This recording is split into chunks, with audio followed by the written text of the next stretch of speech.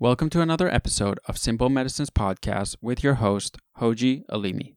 My name is Kevin, and I'm Hoji's collaborator.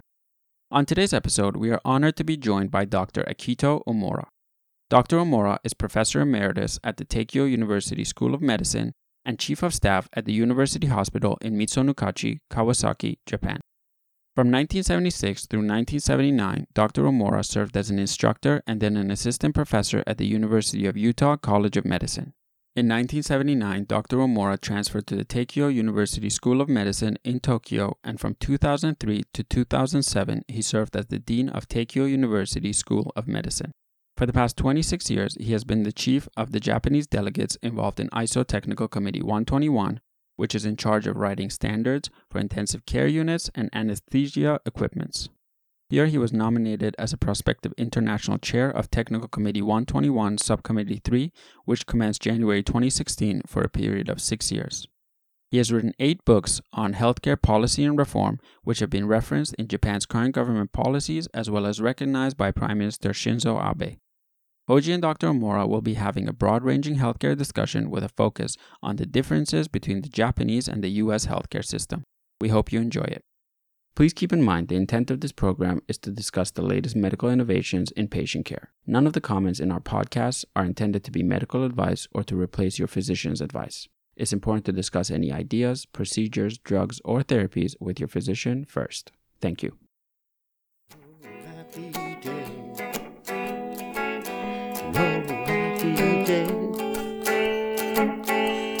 You made my way. Hello, my name is Hoji Alimi. I'm going to be your host during this episode. I'm honored and privileged to have Dr. Akito Omura from Japan on the phone for this interview. We are going to speak about many topics involving innovation in Japan. Dr. Omura has written several books. We're going to also speaking about some of the topics that he has addressed in those books. Dr. Omura, welcome to the program. Thank you so much. I'm genuinely honored that you accepted this interview.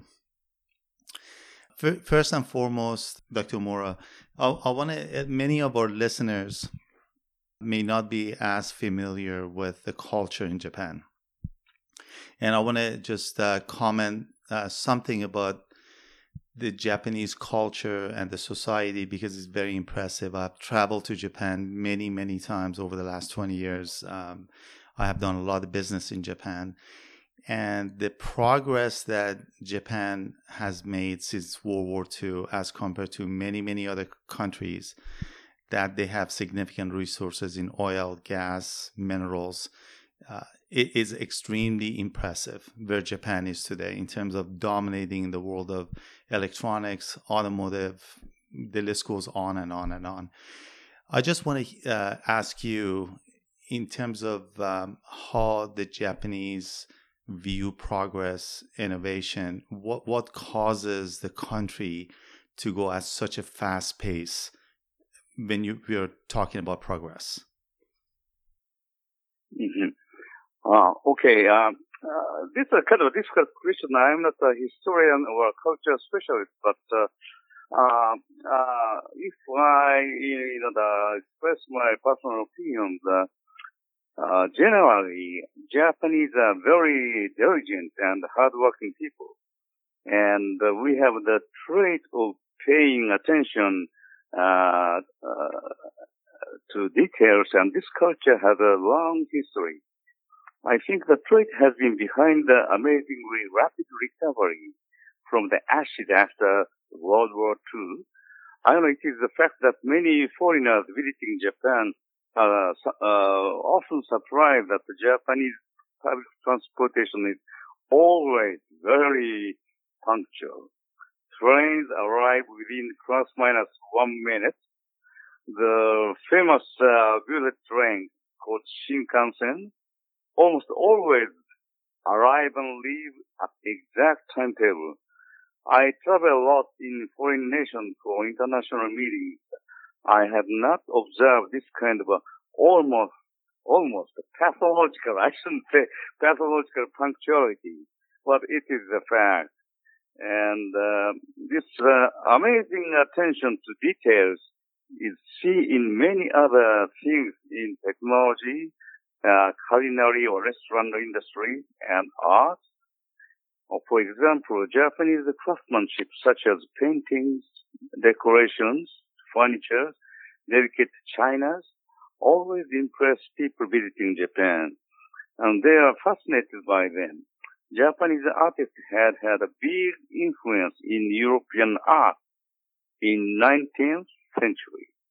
European impressionists like Monet, Van Gogh, and Emile Gall, craft artists, were all influenced greatly by Japanese artists like Katsushika Hokusai, or Ando Katsushige, and many other artists in Japan 100 years ago. So people is the most important resources in Japan. We have more than 2,000 years history, and although it is an island nation, we have been exposed to different culture many years. Even more than 14 years ago, we have frequent cultural exchange with China, Korea, and even with Southeast Asian countries. There are a large number of immigrants from these countries. In more recent years, somewhere between the 16th century to 18th century, Dutch and Portugal have been in Japan very often, and they traded lots of goods with Japan. In these years, Japanese were so curious about the foreign cultures and technologies and tried very, very hard to absorb everything they thought useful to Japan. So Japan is not a monolith country in terms of races, culture, and technology. Toward the end of Edo era, that is late 18th century to early 19th century, even though Tokugawa shogun, the ruler of Japan at that time, had isolated Japan from the outside world, people were aware of what was going on outside Japan and try hard to absorb information on European nations as well as USA. Talking about innovations, when it comes down to healthcare, we are not without problem. For disruptive innovation, you need to be very imaginative and look far ahead in the future. Japanese are generally reluctant to jump in the uncharted territory, especially in medical devices and pharmaceutical products. They are afraid of making mistakes because of safety issues. Because of these reasons, the import of those medical products is in excess over export. We have capabilities and skills, so we should be leading the world in healthcare industries. For example, Japan is leading in stem cell research as Professor Yamanaka received Nobel Prize several years ago. Japan should invest more in those areas we excel. Unfortunately, the government tries to invest in too many areas at the same time. Even Professor Yamanaka is not receiving adequate support from the government. The investment needs to be targeted with limited resources. That is my feeling.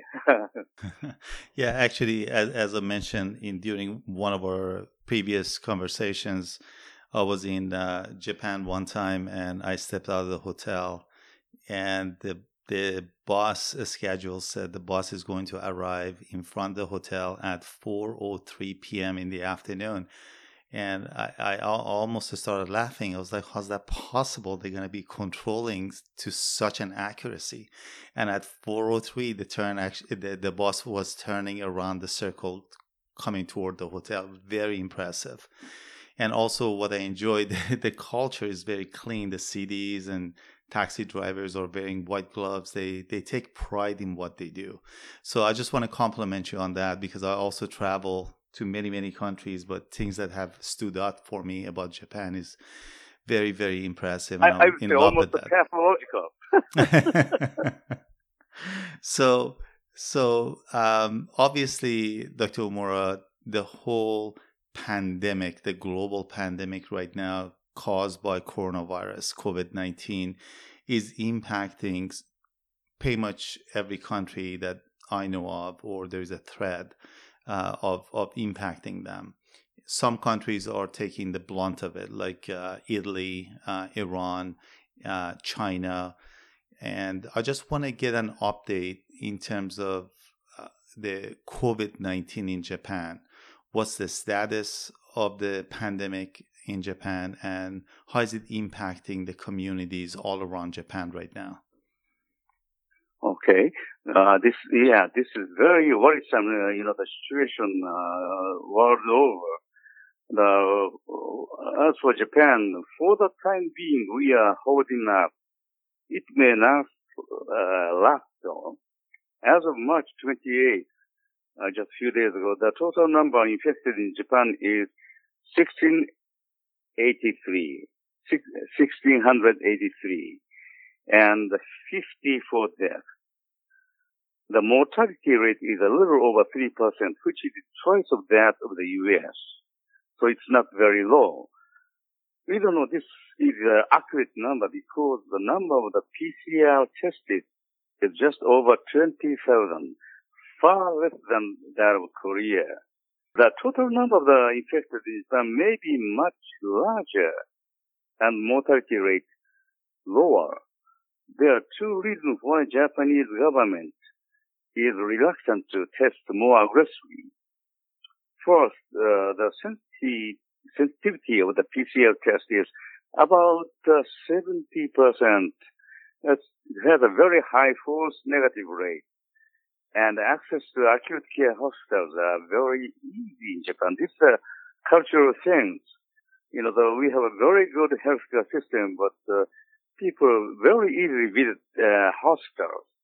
So if all the mild to moderate patients visit hospital now, we will be very easily overwhelmed, like the situation in Italy and the U.S. And also, nosocomial infection is very scary once it happens, as you know. The regions currently at great risk are Tokyo, Osaka, Kobe, and the Hokkaido Island. Although the regions other than Tokyo has been taking more aggressive approach, we have the impression that Tokyo has been slow in taking drastic measures. The number of infected, however, started rising in Tokyo for the past few days.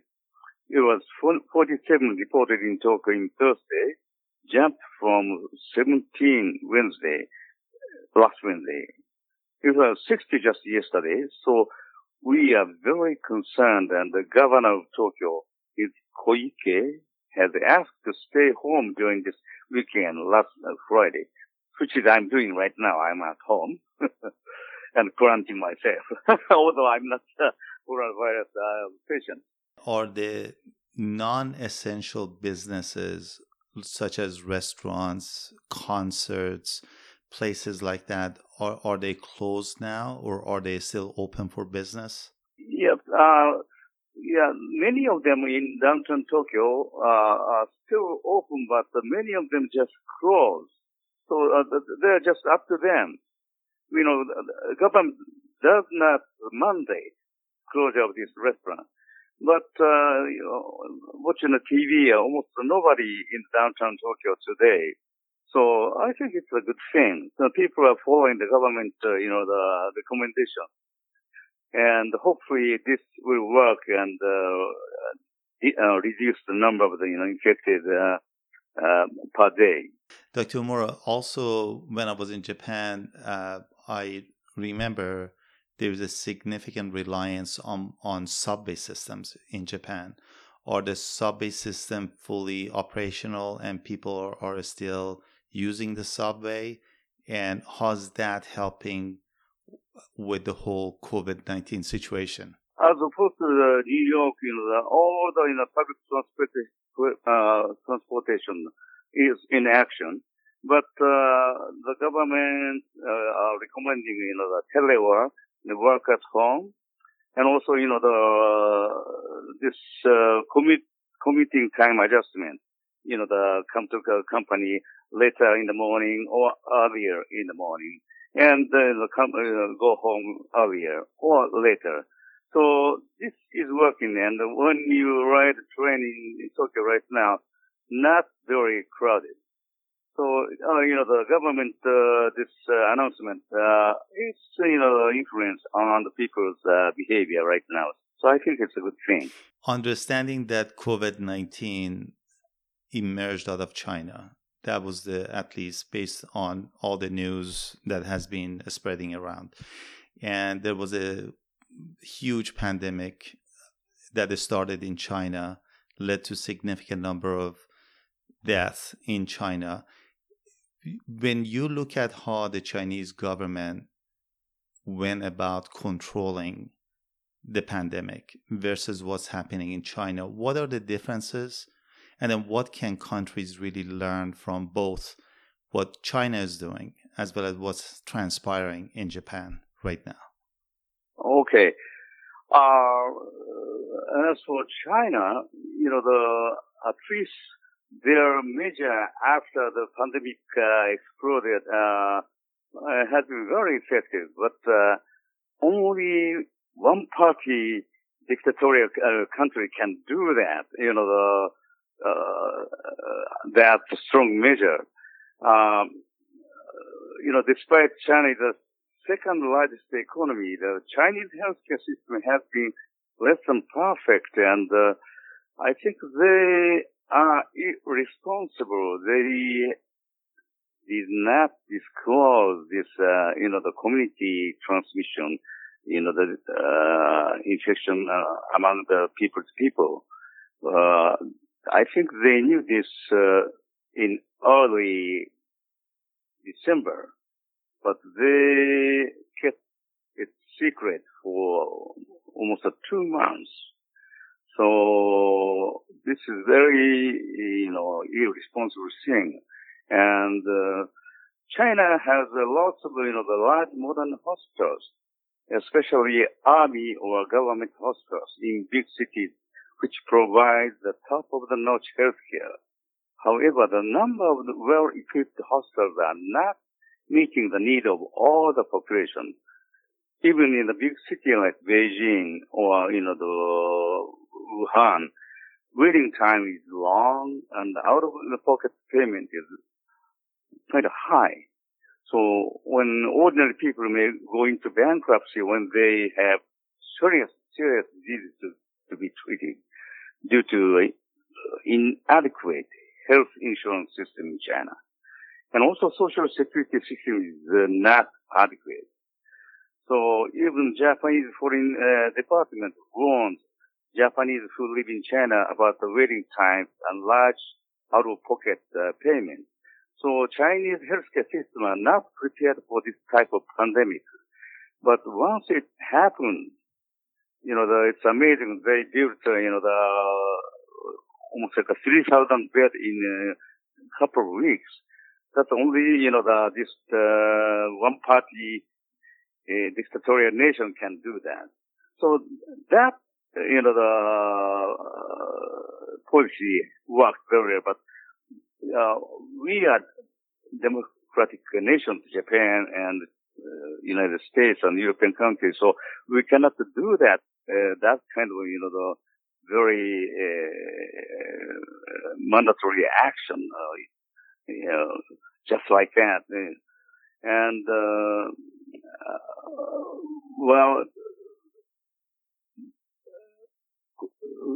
about this Chinese, the healthcare system have a lot of room to improve, and for that aspect, I think Japan, we can help, China to improve their healthcare system. And after, this pandemic dies down, we have lots of things we can do for China. So the fundamental flaw with the Chinese I would say that China, not I don't want to say the Chinese government, but the society, is that the ratio of the hospitals ready on a standby to admit they have more than billion people in population. So if there's a significant pandemic, they can easily overwhelm their own medical system, and they are not ready to handle that situation in China. In contrast, what is the ratio of hospitals to the number of populations in Japan?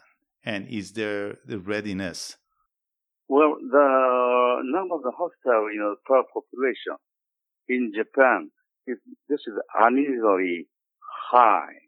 As a matter of fact, it's about 3 to 4 times of the OECD average. And this is actually a problem in Japan. The Japanese healthcare system has been working so well after the World War II. And at the minimum cost, the Japanese government has been keeping the health among Japanese population. And life expectancy is one of the longest in the world. And people are healthy. However, because of this too many hospitals per population and too easy access to healthcare, Japanese have been abusing this healthcare system. This is the problem, and this is causing some strain in our healthcare system. As you know, the healthcare system in Japan is a universal access system, and this health insurance system has been mandated by Japanese government almost like 60 years ago, and it's been very successful. And at that time, our economy was growing so rapidly, and we could afford to provide so many, the healthcare facilities to the population. But as you know, nowadays it's aging nations, and more than probably the aging population is the highest in the world. So we have the sort of budget shortage to maintain this healthcare system. Nobody in Japan is without health insurance. This is mandated, and we have several health insurance unions, depend upon which industry you belong, you work. And if you work in large industries, they have a large industry health insurance union, and the health insurance premium is very low. So it's easy to maintain this system. But when it comes down to other industry systems like culinary associations or the small industry business groups, insurance unions, the premium is kind of increasing very rapidly recently, and the government tried to give a subsidy to these unions, and somehow we are maintaining the system, but it's becoming a problem in Japan. So we're going to have to do something about the reform this healthcare system. So, Dr. Omura, just for sake of clarity again, because not too many listeners, I'm sure, they're familiar with Japan and more specifically about the healthcare system in Japan. So my understanding is, and I just want to get clarification from you, that you as a top-level physician in Japan and somebody who's working in a Starbucks in Tokyo, you may have a different type of insurance, but when it comes to going to the hospital, your out-of-pocket expenses, the quality of the medical care you receive is identical. Is that correct? Yes, you are correct. Also the out-of-pocket payment is also exactly the same. And so that is why, even the people who don't have enough money or not rich people can visit hospital very easily. And so actually, for common cold or just mild, moderate, the disease, they casually visit hospitals. And this used to work before. But this is causing some strain in our healthcare system, as you can imagine. And government has to give more subsidy to these, the small business insurance union, some of the hospitals who are, having a financial problem. But we can't keep doing that. So we're going to have to do something about radical reform of the Japanese healthcare system. Dr. Omura, one thing I do want to highlight for, again, many of our listeners is that the difference between the mandated national coverage for healthcare in Japan versus the United States. Because in the United States, it all started with President Obama under the Affordable Care Act. But the major difference that I want to highlight here is currently there are different insurance companies in the United States, and also depending on which state you're in.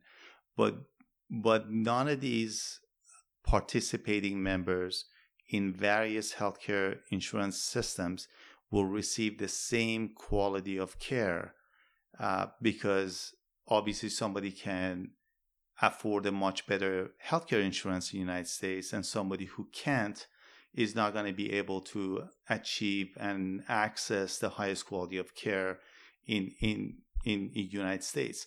But in Japan, if I'm not mistaken, the government subsidizes the difference, and therefore somebody who has a low income and is working minimum wage job versus Dr. Akito Omura, who's very well established, at the end, regardless of what union is providing for you guys top-up insurance, you will have the same exact out-of-pocket and quality of care. Is that correct? Yes, that's correct. Yes. And that's something that I think U.S. is falling behind on, in my humble personal view, how to make the coverage pretty much plain field for everyone. Yes, that discussion, I think, in the United States, if you want to solve this, the healthcare service equality, but government has to mandate to buy, when you have more, insurance, when you get more healthy people into this cohort of your insurance group, the premium will be cheaper. And that is the only way to achieve this, the reasonable, the level of premium among the population. I think, the healthcare is the right of the people. So to achieve that, the government should mandate for everybody to buy insurance. If we want to, the conservative people want to call it socialism, so be it. It's just a simple math. You have to get as many, people as possible to get them participate in the health insurance group. That's the only way. Dr. Omura, I'd like to go back to the topic of coronavirus for one more minute. Understanding the nature of viruses, because viruses are not living. There's nothing for you to kill. And there are just dead pieces of biological fragments that they're laying around through billions of or millions of years of evolution. But exactly to my point is these viruses, even though they are not living, they have the capability to change and mutate, meaning something can mutate where it was being spread through touch or touching hard surfaces, can go airborne, which is very dangerous. That is CDC's nightmare. Do you see any, or are you aware of any news about COVID-19 mutating, changing the way it's actually infecting people, or is it still at that stage where is certainly getting passed around through touch and contact? For the moment, I have not heard any evidence of coronavirus mutation, and the government has not instructed us to change our lives, the style way of the moving around. It's exactly the same as before, and also maybe same as the situation in the U.S. As you know, the 80% or more of people infected shows almost no symptom or just mild, and it is exactly true in Japan. Over the age of 60, the getting sicker and the rate of mortality actually rises. And so it has not changed for the moment.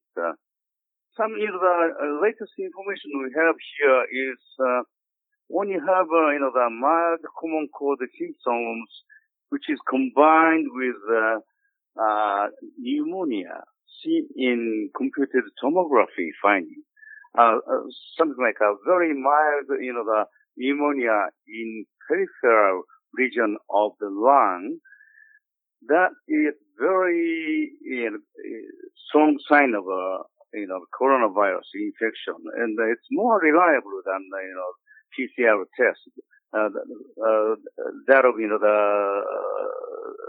sensitivity is almost 70%, so it's not very reliable that the PCR test. So just mild symptoms with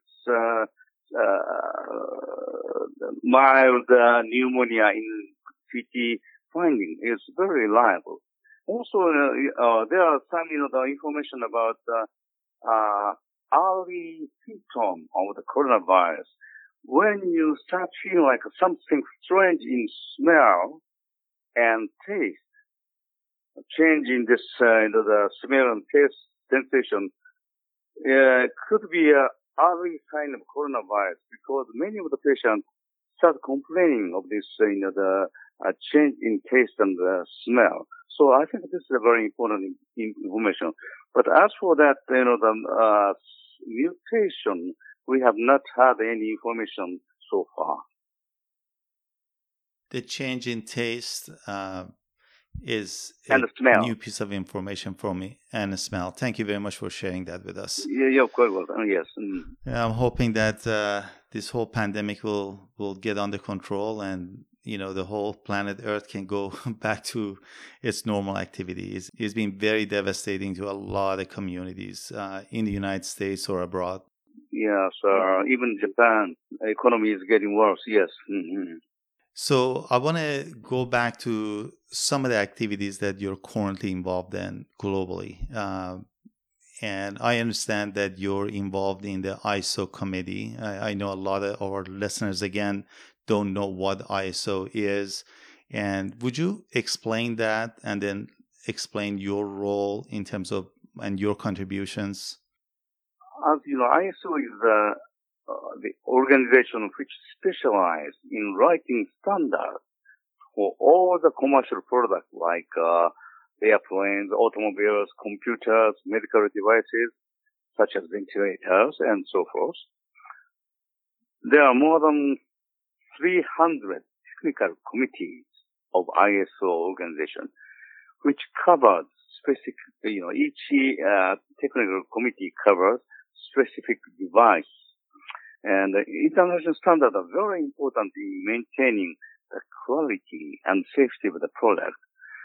I have been involved in ISO business for more than 30 years as head of a Japanese delegate for ISO Technical Committee 121, which writes standards for medical devices in the area of anesthesia and intensive cares. And through, the government ministries, Ministry of the Trade and Economy, and also Ministry of Health oversee this activity, and so we are supported by the government. And about 4 years ago, I was nominated as one of the ISO TC committee, that is TC 121, and subcommittee 3, which writes the standard for critical care ventilators, the very current topics, and related devices such as all the monitoring devices like pulse oximeter, ECG, EEG, and so forth. And I was nominated as the international chair of this subcommittee with unanimous vote by 27 participating member nations. So I have been busy, the go back and forth and hold the meeting here and there in Europe and the United States and Japan. And my term as chair will last until the end of 2025. By then, I'll be almost like 83. Still a young man. Yeah, okay. Thank you very much. Dr. Omura, I just want to clarify something for all of our listeners so they understand the level of contribution you're making to global healthcare. So in the United States or every country where you have a drug or medical device, you actually have to register through the what we call notified body or the agency to review and approve the safety and efficacy of that device or drug. In the United States, that is Food and Drug Administration. In other countries are called Ministry of Health or different types of labels for that part of the agency. ISO committee is the International Standardization Organization, which started in parallel to FDA's activities in the United States, and then has now reached to the level that actually FDA acknowledges the guidelines coming from ISO as something that should be mandated in addition to what FDA is requiring. So you are the chair of the ISO committee for anesthesiology, which is held in Europe on an annual basis. Am I correct? Mm-hmm. Yes, you are right. You are correct. And you are, since you said you're also dealing with ventilators, how they are manufactured, how they are practiced, the guidelines related to that area of medicine. How is the shortage of ventilators in response to the COVID-19 pandemic? Is this something that the ISO committee responding to, or they are not being involved? Because I understand there's a significant shortage of ventilators in hospitals dealing with COVID-19 patients. The responsibility of ISO committee is not actually the policy matters, like, how many ventilators we should manufacture per population. That is not our policy. Actually, the work is to ensure, the very safe, high quality ventilator for any nation who require these ventilators. But this type of the pandemic and how we to deal with is not actually the responsibility for that. And currently, the ISO central office is telling us to hold up any physical meetings. You understand the reason. And we are doing a virtual meeting. But, it's very difficult to write the standards on this, the virtual meeting. It takes so many discussions and time. So, ISO Central Office, is asking us to think of the holding this, writing standard for 6 months, for the time being. We have 6 months hold status. and asking us how do we think about it. And we all agree because all the members of this ISO committee are healthcare workers and manufacturers and regulators. And they are currently very busy dealing with the corona pandemic in each country. I understand. It really, the coronavirus is changing the culture of how we conduct business globally. Yeah, and I run one of the university hospitals in Japan, so we have been holding a meeting every other day to cope with this situation, and it's a very fluid situation and changing every day.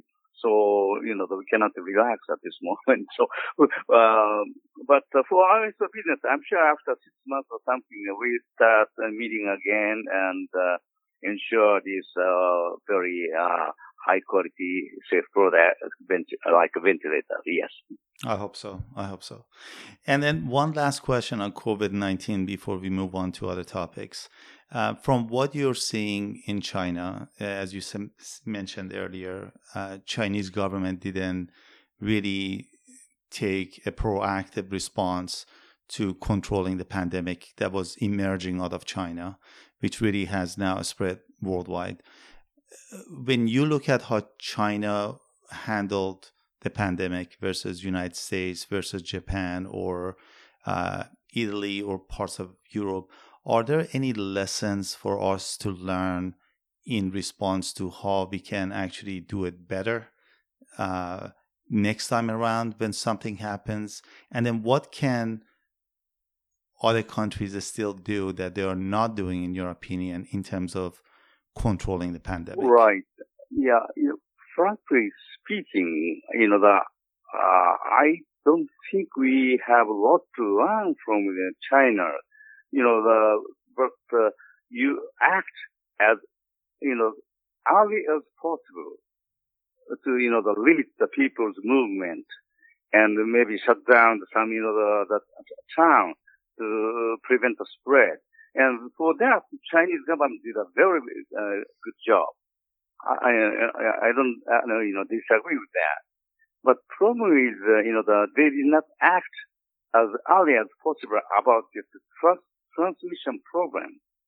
If they acted much earlier in December or January, and also let us, the world know this is a very serious problem, and that can cause this, the community transmission, we would have been much better shape now. So, yes, I agree that Chinese government did very well after January, but before that, they could have done much, much more. So I can understand that there have been some, the class action suit, in making in the United States. I can understand the feeling and the reason. Dr. Omura, I think there is also something to be said about having a diligent culture within communities worldwide when we are dealing with infectious diseases that can literally go and cause pandemic. COVID-19 is a good example of that. In some countries, from what I'm hearing from some of my colleagues, is that although the government is trying to control and making sure communities aren't getting together in large numbers so that they can prevent the spread of COVID-19, but people culturally are not taking it seriously. And that has been a huge issue in some countries. And in the United States, there are talks of some college kids here and there. They go on spring break because there was just a spring break for college students here in the United States. So I think those are some of the problems that has to emerge out of the communities as a grassroots movement to make sure they're assisting the government in controlling the pandemic. Otherwise, the government by itself, I don't think is going to be successful in controlling. Unless you're running a dictatorial government like China, from the news I heard, they were welding doors and keeping citizens in their homes. So, which I don't think this is something we want to practice in democratic countries. That's but I want to go back. We need the cooperation from the people. Exactly. I want to go back to the comment that you made about some action lawsuits that are being filed. Can you expand on that if you have any news on that in regards to COVID-19?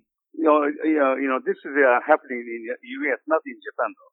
And I got this information from the internet and also the Japanese television. And there are several the class action suits in the making in the U.S. Yeah, I know there have been some class action lawsuit against some companies, including Purell.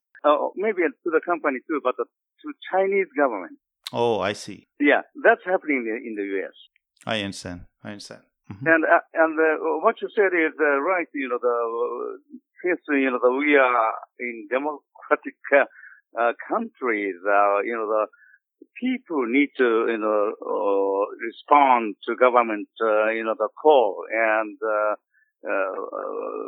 behave very responsibly and try not to gather or have a party or so everything goes away and disappear in one day, like some politicians said.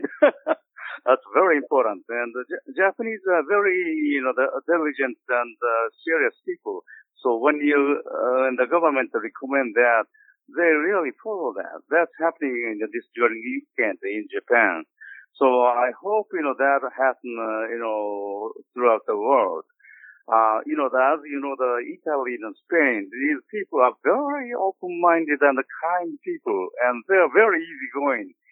And they are kind of, resistant to change their lifestyle. So I can understand that, but, we have to be responsible and we have to behave responsibly.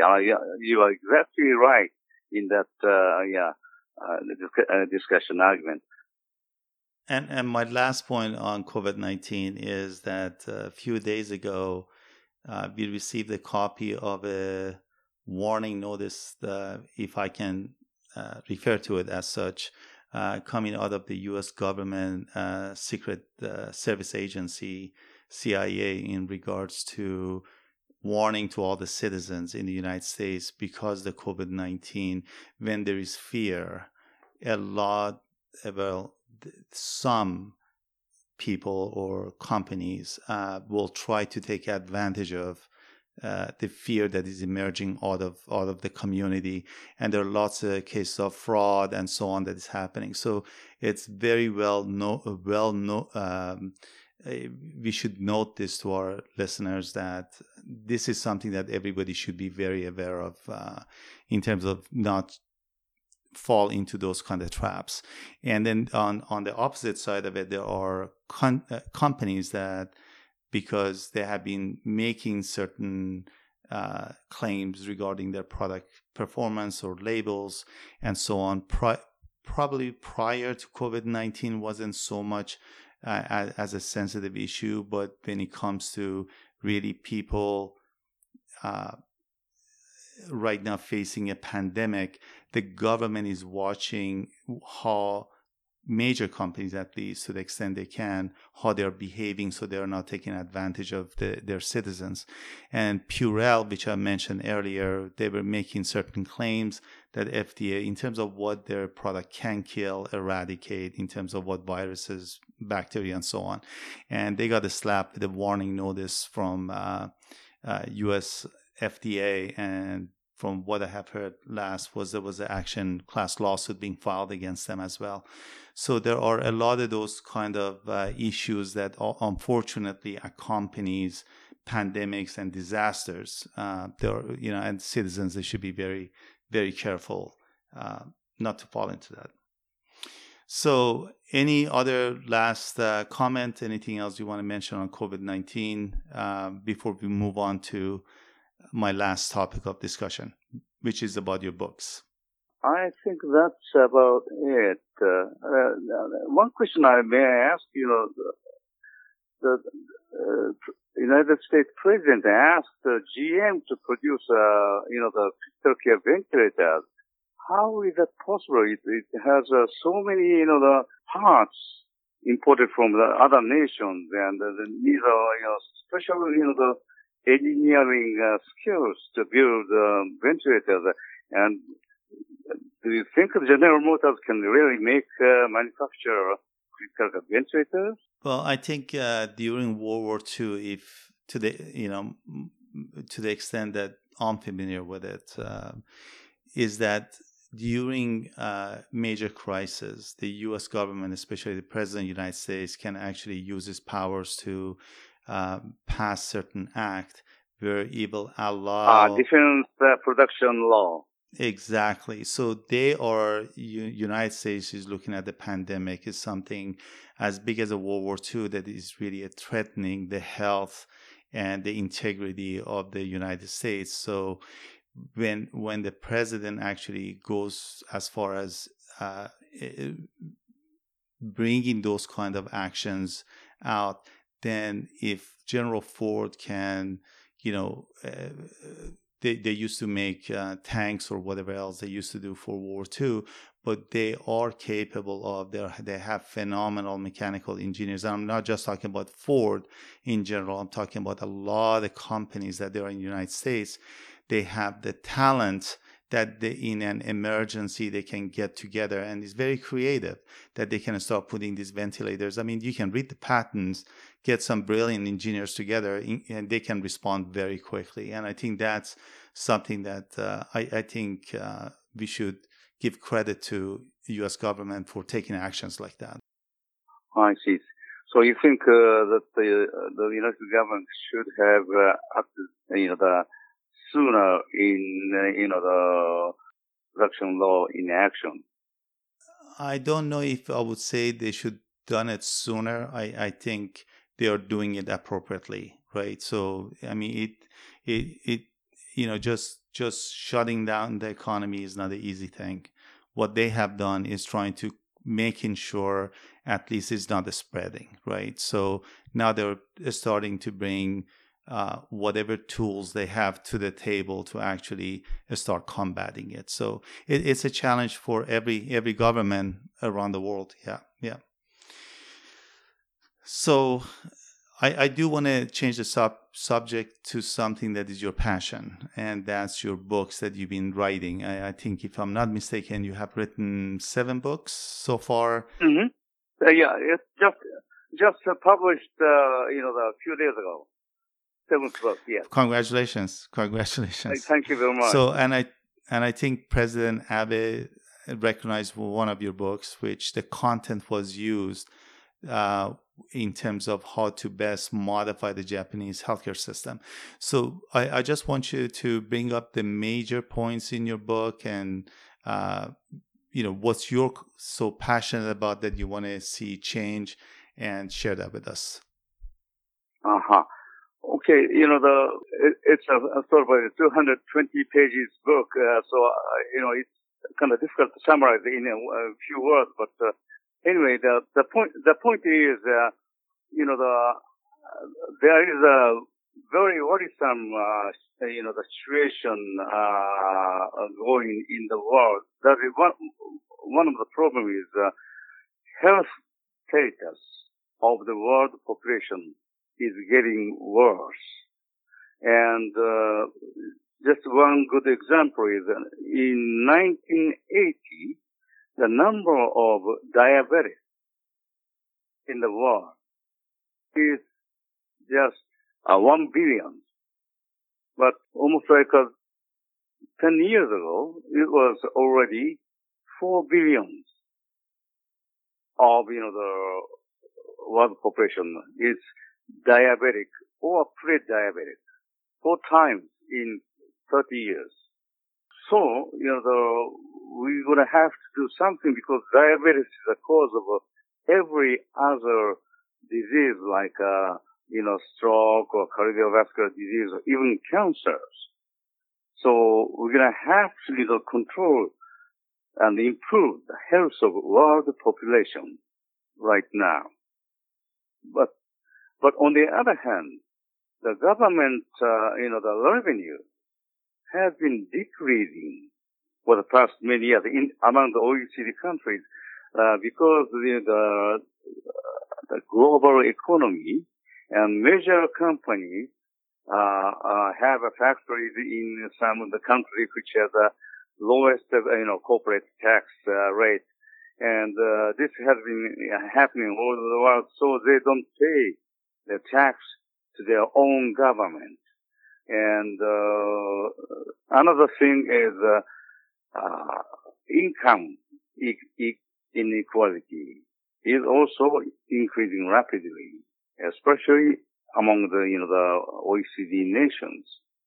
And these are very worrisome situations, and we need to act to improve healthcare system, social security system, and this tax system.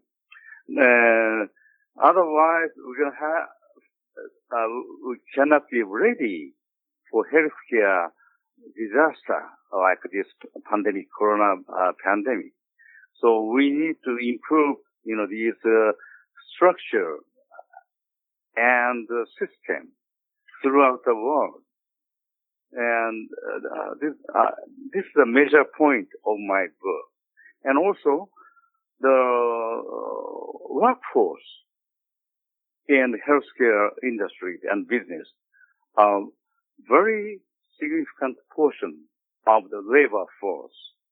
So, if we invest more in this healthcare, we create more jobs and improve the health status of the world population and reduce the risk of getting stroke and cardiovascular, other cancers and other serious disease. That will reduce, ultimately, healthcare costs. That is a major point in my book. Is your book only in Japanese, or is it also only in Japanese. Okay. So I definitely look forward to getting an English version of your book. But going back to the topic of diabetes you just mentioned, I was doing some reading on diabetes because we are planning to do a specific podcast program just on diabetes. Actually, it's going to be in a 4-part series. And it's amazing to see that the cost of diabetes in the United States, I'm not talking about global, just in the US, the cost of diabetes and the impact on the economy, when you combine all that together, it almost equals to how much US government is spending on a global basis on their military. Just to put a point of reference for a lot of listeners to understand what we're talking about. So it's not just our neighbor or dad or grandpa who is suffering from diabetes. I mean, this is also a silent pandemic, in my opinion, that is... Exactly. I couldn't agree with you more. At least from a U.S. point of view, from what I have read, is that the U.S. government subsidizes sugar, which I can't even comprehend that when we are having a huge issue with diabetes and the cost that is involved. Then on the flip side of the coin, there is, people talk about monopoly, but there is a quote unquote somewhat monopoly on manufacturing insulin in the United States, where manufacturers in the 80s or 90s, they used to manufacture generic insulin and it costed only a few dollars for patients. They have made significant improvements on the insulin. Now we have short-acting, fast-acting, different versions of it, but correspondingly, the price of those improved insulin now exceeds $100 per unit. And that's why a lot of Americans who are insulin dependent are rationing their insulin. But the generic insulin, if it was available, which is today sold in India for $9 a unit. So these kind of inequalities I think is only harming patients and citizens. Somehow, I don't know the solution, whether the government should be involved or is a free market needs to correct itself, but it's putting a lot of people in a world of hurt. So I couldn't agree with you more. For this skyrocketing drug prices, including this insulin. The drug company, point out very high cost of R&D for new drugs. But, how can they explain more than, I would say, 95% of drugs they sell has been on the market for many years. So these are not new drugs, but their prices also keep increasing rapidly, or including insulin. So there must be somebody ripping off people. With this tremendous concentration of wealth and skills in the U.S., you cannot take care of the health and of all citizens, and people cannot buy health insurances and necessary medicine. There is something very wrong about this system in the U.S. Yeah, Dr. Muro, I'm not pointing out just pharmaceutical companies to be at fault. I think the healthcare system in general is broken. And that needs to be fixed, because in every corner of it you touch, there are serious issues that when Obama made the healthcare mandatory for everyone, and when you take an inefficient system trying to cover the entire population and all citizens in the country, is going to exaggerate those inefficiencies in the system, creating even more problems. So I think we need some serious, brilliant people that can pay attention and correct the system. I think that's something needs to be done. There has to be a correction made at some point. And also, we should maintain the health of, the population.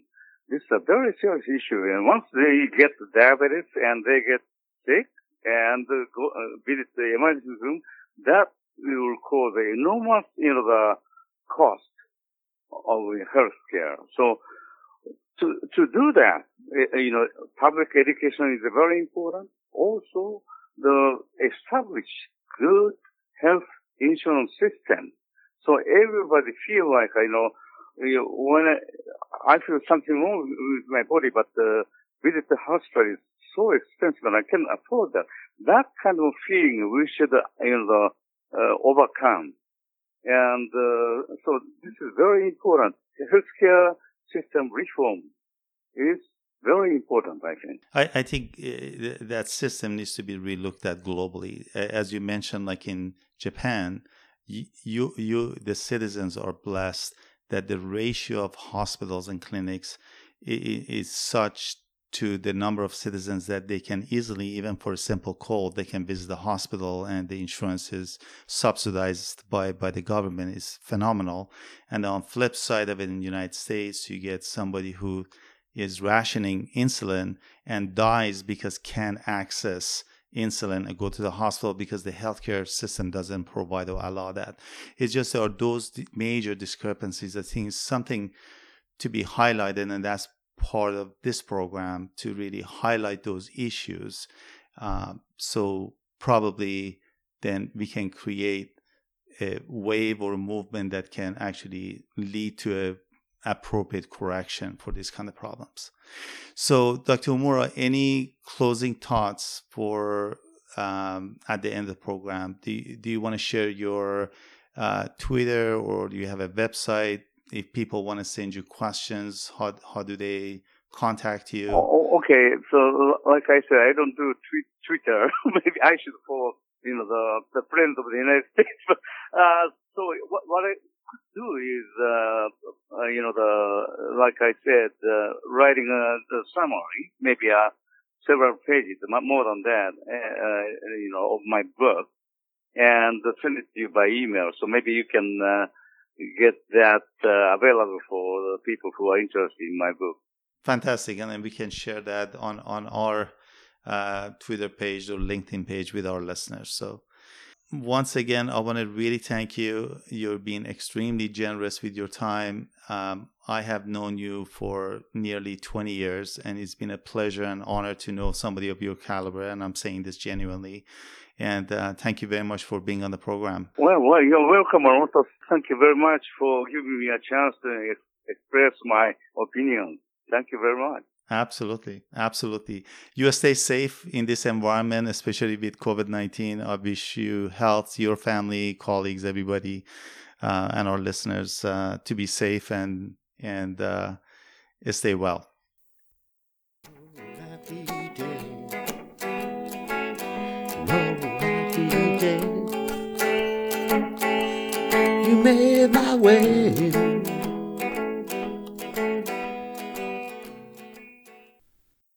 For more information, please visit simplemedicines.com, where we are building a community of healthcare professionals and patients to continue our discussions about trends and problems that we are experiencing in the medical world today. Thank you.